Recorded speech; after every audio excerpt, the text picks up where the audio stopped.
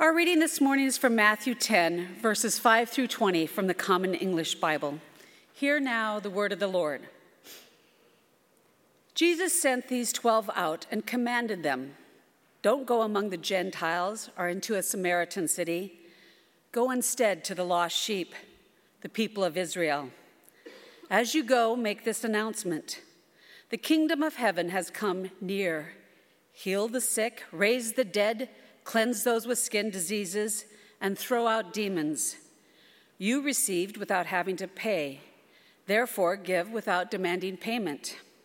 Workers deserve to be fed, so don't gather gold or silver or copper coins for your money belts to take on your trips. Don't take a backpack for the road or 2 shirts or sandals or a walking stick. Whatever city or village you go into, find somebody in it who is worthy and stay there until you go on your way. When you go into a house, say peace. If the house is worthy, give it your blessing of peace. But if the house isn't worthy, take back your blessing. If anyone refuses to welcome you or listen to your words, shake the dust off your feet as you leave that house or city. I assure you that it will be more bearable for the land of Sodom and Gomorrah on Judgment Day than it will be for that city. Look, I'm sending you as a sheep among wolves. Therefore, be wise as snakes and innocent as doves. Watch out for people, because they will hand you over to councils and they will beat you in their synagogues. They will haul you in front of governors and even kings because of me, so that you may give your testimony to them and to the Gentiles.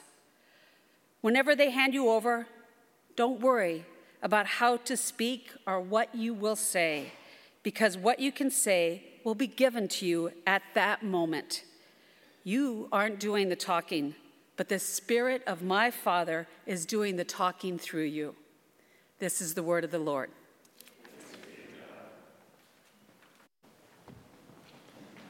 Yes, please be seated now, right. I want to just clarify a couple things as we do think about next week. So what time are our services next week? And 10:30, all right, good. You got it, good. The other thing is, I want to clarify, I said something about summer, so I didn't want you to think we were just going to do this for 4 months and then forget it. So what we'll probably be doing is by May, we'll be evaluating both services, and we'll be looking at things, and we may go back to 1 service during the summer and then go back to 2 services in the fall, which is something the church has done in the past, just because we know summertime is a bit of vacation time from church for some people. I'm just kidding, but you know what I'm talking about. So just be aware, that's it. We're not giving up or quitting or anything like that. We're just anticipating that might be a scenario we'll be looking at. But we'll let you know in May what we're going to do for this summer, whether we'll stay with the 2 all summer or whether we'll combine back to 1 for the summer. The other thing, let me just go to the sermon. So imagine yourself riding a bike and you catch the edge of the road. Right? You're riding a bike. If you ever rode on the side of a road, you know that there's like gravel or a shoulder, and if your wheel catches the edge of the road just right, you actually flip over. You actually fall, right? And if you've ever seen this happen, this is not me, by the way. Could be me, but it's not me. And so this person has gone over. Now, I want you to think about the response. When you fall over and you fall down, if your first response is to look around to see if anybody saw what happened, there's something going on inside of you, right? So in this particular scenario, think about the biker who falls off, and he looks around and he looks and sees if the driver has seen him, but the driver doesn't make eye contact. The driver acts like nothing happened, and they keep driving away, and they act like nothing's happened. Biker gets back on his bike, starts riding away like nothing happened. Only later, another half mile down the road, does the biker stop to see if the bike is damaged or to check his bruises and bumps. What's going on inside the biker at that moment? Shame. Shame. You see, when you're in a shame-based culture, when you're in an environment where shame is the driver, you're going to be more worried about what other people think of you than if what actually is happening to you physically, right? So you might have physical pain, but the pain of embarrassment, the pain of shame, will actually overcome the physical pain that you're enduring. Dr. Brené Brown, who seems to be the guru of shame today, she defines it this way: shame is the intensely painful feeling or experience of believing that we are flawed and therefore unworthy of love and belonging. So think about that. There's pain, but in the biker scenario, you think about this, the pain, the physical pain was overcome and ignored because of the emotional pain of shame. Shame took over in that environment. Now, why are we talking about this? Well, I read an article recently by Sarah Billups. And do you know when Dr. Brené Brown looks into the shame and the things that create shame or the categories of shame in our lives, she lists things like body image, economic status, right, can be a shame, place of shame. She also lists religion as a place that we can feel shame as well. And so then I would mention this article by Sarah Billups. She's a young woman who has lived here in the Pacific Northwest for 15 years. And Sarah had read an article, and she explains this in her article about living in the Northwest and how she would, when people would find out that she was a Christian, they would ghost her. You know, they would just start ghosting her and just not even acknowledging her anymore after they discovered that about her. So she learned very quickly to hide that part of herself from other people. And she said, for 15 years, I hid this idea, this concept that I was a Christian. I hid my Christian identity from my friends and the people around me. And she said that I was doing this, and the problem with doing this is that there was a cost to that. One cost was that when I did this, when people finally found out I was a Christian, they felt like I'd been dishonest with them because I hadn't shared that with them about who I was. And the other thing was it took a lot of energy out of me to manage the image, to manage that. And so what I would say to you is that what Sarah was experiencing also was shame. She actually acknowledged it in her article. She said, this is out of her article, she says, the shame I'd attached to the gospel. You hear that? She admits, the shame I'd attached to the gospel. Slowly God revealed the paradox I had created. The thing I most value, life with God, was the thing I'd hidden for fear of judgment. Fear of shame, right? So think about that. Sarah had learned to attach shame to the gospel, and that created this hidden identity within her.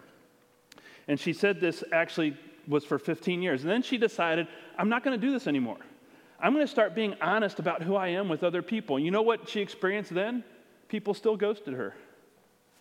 But she also found other people who started to ask her questions and who would engage in conversation with her, people who were open to her faith and learning more about her faith. And as she became more authentic about who she was and about her identity as a Christian, the shame went away, and she began to actually have some pretty good conversations and healthy relationships with others, despite that she was a Christian at times, right?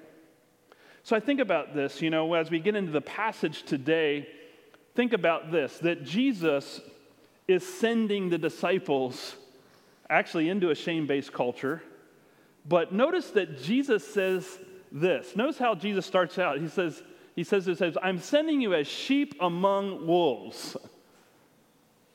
He's not talking about just shame. He's talking about outright hostility. He's talking about this idea that not only was he concerned about whether they'd feel ashamed or rejected or not, but he was actually concerned whether or not they'd be beaten in the synagogues. He's sending them out into a hostile, threatening environment. I mean, think about tomorrow's we celebrate Martin Luther King Jr.'s birthday. When the people who stood up in the civil rights movement, they were going into a hostile environment. They were beaten. There was hostility there, not just shame, right? But they were honest and clear about who they were despite that hostility. I think about today in the news, the Iranian Christians that are standing up for what they believe and getting hostility in return. So notice that Jesus is teaching the disciples to go not just to face their shame, but actually face their fear and face hostility. And so it's in this context that Jesus is sending them. And I think a little bit of comfort, I get a little bit of comfort from Jesus' words later on in the passage. We didn't read this, but he goes on and he says, "You will be hated by everyone because of me. But the one who stands firm to the end will be saved." It doesn't sound good, does it? Like, anybody here want to be hated? I don't want to be hated, right? But what gives me a little affirmation here, what gives me a little bit of hope here is that people aren't just rejecting Matt or you or me, right? They're rejecting who Jesus is in our lives. And so it's not about me. If you've ever heard that phrase before, it's not about me. It's about the one I follow as well. It's about a rejection of Jesus. And Jesus is talking about this in this hostile environment to his disciples who he's sending into this hostile environment. Remember, it's not just about you. It's about rejection of the Son of God. Something bigger at work here than just what's happening with you. So I thought we'd unpack this because I think Jesus gives us some great instructions on how to be a disciple and how to share our faith, or how to be, as we've been talking about, the art of neighboring in a hostile environment. I don't think we're in anywhere near what the Iranian Christians are going through or the other 144 other countries that are experiencing that kind of hostility today across the world. I don't think we're in that context, but I do know that our environment right now has become more hostile to the gospel and hostile to Christianity than in decades past. Part of that is due to what's called the new atheism that is going on in our culture. And the new atheism has actually become more hostile. Before they were more just like, hey, here's our stance and we're atheists and here's why we believe what we believe. But now there are people in the new atheist movement that are actually trying to get rid of religion from society, all religion from society, because they think it's bad for society. And so they actually become more hostile to that. And I think that's seeing its way into our society as well. So how do you do that? I think Jesus' instructions here are great for us. Because if you think about, that's the environment the disciples are going into. That's we're not there yet. Maybe one day we will be, I hope not, but it could happen. And so Jesus says to them, here's some instructions. He says, so when you go into a town or city, and if you look at verse 11, he says, when you go in there, and I'm going to paraphrase this just because make it more memorable, right? Make it easier to remember. So Jesus says, what's the first thing a disciple is supposed to do when they arrive in a town or city? Basically, ask questions. That's the first thing they're supposed to do. So they enter into a town, they would go and they start talking to people, they start asking questions, and part of that question is to find someone who would offer hospitality to them. Because in Middle Eastern culture, to stay in someone's house was also meant that you would protect them, right? So the disciples are going into a hostile environment, so they go into a city or town, they don't know what the mood of that town is, what kind of hostility they're going to face. So Jesus says to them, the first thing you ought to do is go ask some questions. Notice he doesn't say, go in with the 4 spiritual laws. Or go in with just leading and carry a cross into the town and start preaching in the town square. He doesn't say that, right? He doesn't say get on a bullhorn and go stand in the crowd and start telling people they're going to hell. He says, go in and start asking questions. Find out what the mood of the city is. Find out what's going on in the town. And look for people that will offer a space for you. Because there were no hotels back then. You didn't make a reservation. We know that from Mary and Joseph. So you don't go in there, but you ask questions. You find out who's open, who's hospitable, who will not only receive you and that you can stay in their home, but who also will protect you. So ask questions. I think that's a great thing to do. When we're thinking about sharing our faith, when we're thinking about the art of neighboring and talking to other people, I think the first step we ought to be taking with people is just ask questions, get to know them, find out more about them, engage in relationship with them without an agenda, right? Then the next thing Jesus says, if you go to verse 12, he says, and this is, again, my paraphrase, he says, greet them with God's peace. Offer them God's peace. So go in, find out who's open, hospitable, and then when you go to their home, greet them with God's peace. Now, the word peace here is not just meaning the end of hostilities. It actually means the Hebrew word shalom, which means wholeness, blessing, right? life abundantly, right? It's meaning wishing and hoping the best for that person or that family or that household. It's saying, I'm hoping God's wholeness and God's peace for you and your household. So you go in and you offer this hope and this peace and this wholeness to people in Christ, in the kingdom, in the gospel. So that's the first thing you lead with. Notice that that's what Jesus says, to go in and do that. Now, I do want to mention something about motives, because those of us who've been in the church a long time sometimes get our motives a little bit backwards. And it's not a bad thing. Sometimes it's well-intentioned. I think often it's well-intentioned. But, there's a time when I think that sometimes we can come across like a salesperson, right? Like, I'm selling something to you, and if you don't buy it, then I'm not going to be in relationship with you anymore, right? I mean, people are selling everything today. I mean, check out this ad for bacon. I love change your life with bacon. I came across that and I thought to myself, everybody's selling this message that bacon will change your life. It will change your life. You'll get high cholesterol and high blood pressure. And no, I love bacon. I'm not a hater on bacon, sorry. But what I'm saying is that anybody can sell you anything and claim that it will change your life. So there's a difference. I love the way that Jay Pathak in the book, The Art of Neighboring, puts it. He puts it this way. He says the difference between an ulterior motive and an ultimate. He says the ulterior motive in good neighboring must never be to share the gospel. But the ultimate motive is just that, to share the story of Jesus and the impact on our lives, right? So what I love about what he says there is there's a difference between an ulterior motive and an ultimate motive, right? An ulterior motive, it has conditions. It has strings attached. It has an immediate agenda, right? But an ultimate motive is that people will experience the wholeness and hope that comes from Jesus Christ when we offer it to them, right? Here's the thing. If it's an ultimate motive, that means I will stay in relationship with people even if they reject or do not accept the gospel, right? And we'll talk a little bit about more what Jesus said about that, but ultimately, that if as long as a person is open and receptive to being in relationship with us as Christians and knowing about our faith, that's okay, right? We stay in relationship. We don't check them off of our relational radar just because they're not a Christian. And we could go in more into why we sometimes do that. But again, we're not there to shame them either. We're there to be in relationship with people. We're there to offer hope and blessing and peace to people.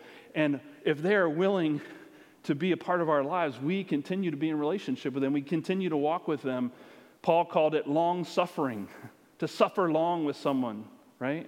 And sometimes people just need to be loved unconditionally for a long time before they'll ever really see what is driving us, what's motivating us, and it's not an ulterior motive. It's the ultimate hope that we have for every person to connect with Jesus, right? It's an ultimate motive, not an ulterior motive. Next, notice in verse 13, what does Jesus say? Again, paraphrased. He says, if they're receptive, stay. Stay in relationship with them. Stay in their house. Get to know them. Continue to be a part of their lives. And be willing to stay with them and be in relationship with them. Don't give up on them.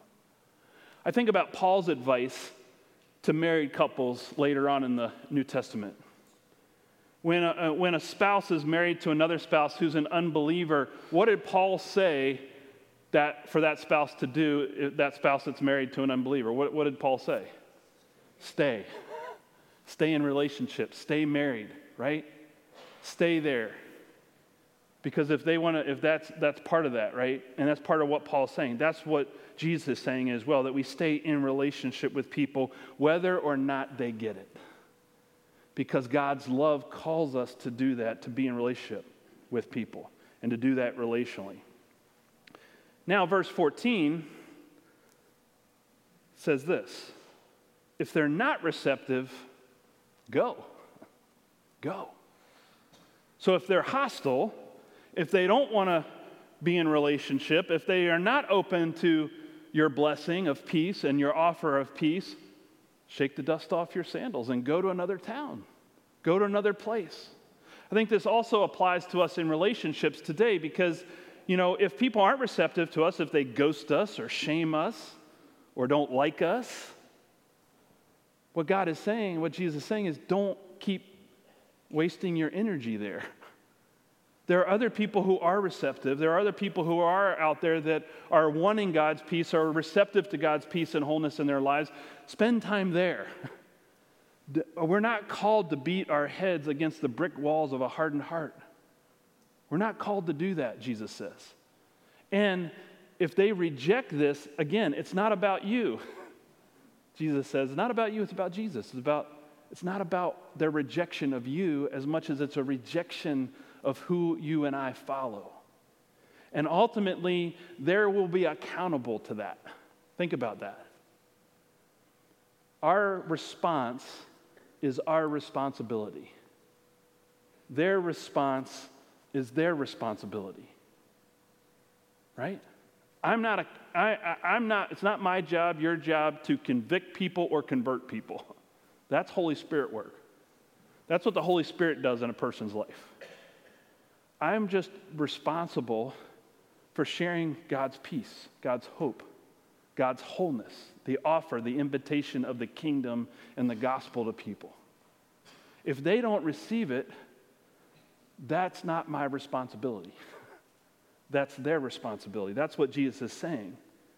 And so there are times where we shake the dust off our feet and we move on, not because we don't care, not because we don't love, but because we're not going to spin our wheels and waste our energy in a place that is not welcome and open and receptive to us. I think this is actually great teaching for us today, especially when we see some more hostility and shame within our culture towards Christian identity. I think this is important for us to not feel like we've got to go convert, right, and change everybody, right? And that we go to the people of peace. I think about that. We offer peace and we look for peace in return. We offer shalom, we offer hospitality, we look for it in return. It's all for Jesus. It's all about receptivity. About receptivity and going to those places of receptivity. So I've heard a complaint about preachers, and the complaint goes like this. Preachers talk a lot about their spouses and their children in sermons. Have you ever heard that? I don't know if those of you who've been around church a long time. And I'm as guilty as charged, but this is not that time. I thought about that. So why do preachers talk about their spouses and their children in sermons? I thought about this. Well, one reason is those are the people in closest proximity and give the best sermon illustrations. So that's one reason. But the other reason that preachers talk about their families is because they love their families. They talk about the people they love. They talk about the spouses they love. They talk about the children because they love those people. And so because they love them, hopefully they'll share good stories about them and not just the bad ones. But you see what I'm saying is that we talk about the people we love. We share about the people we love. If someone comes up to you and gets to know you and is in conversation with you, do you talk to them about your spouse? Do you share stories about your kids? Right? Jay Pathak in the book The Art of Neighboring says this: if you love Jesus, then he will naturally come up in conversations. If you love Jesus, he will naturally come up in conversations. But if your kids or your spouse does something that you're ashamed of, what do? Do you hide that from others? Do you hide those things, those parts from others because you're ashamed? I had some Jehovah's Witnesses show up at my door. I don't know if I've told you all this story. If I have, forgive me. I'm getting to the place where old age and longevity is kicking in, and I can't remember the stories, that we tell. But Jehovah's Witnesses came to our door one day, and I had some time on my hands. I said, why not? So I step out on the front porch. It's a summer day, and they come, this two people come and they want to share they hand me a Watchtower magazine, and they're trying to share their beliefs and their doctrine with me and their teachings with me. And I say to them, so finally I said, I'm glad that you guys are here.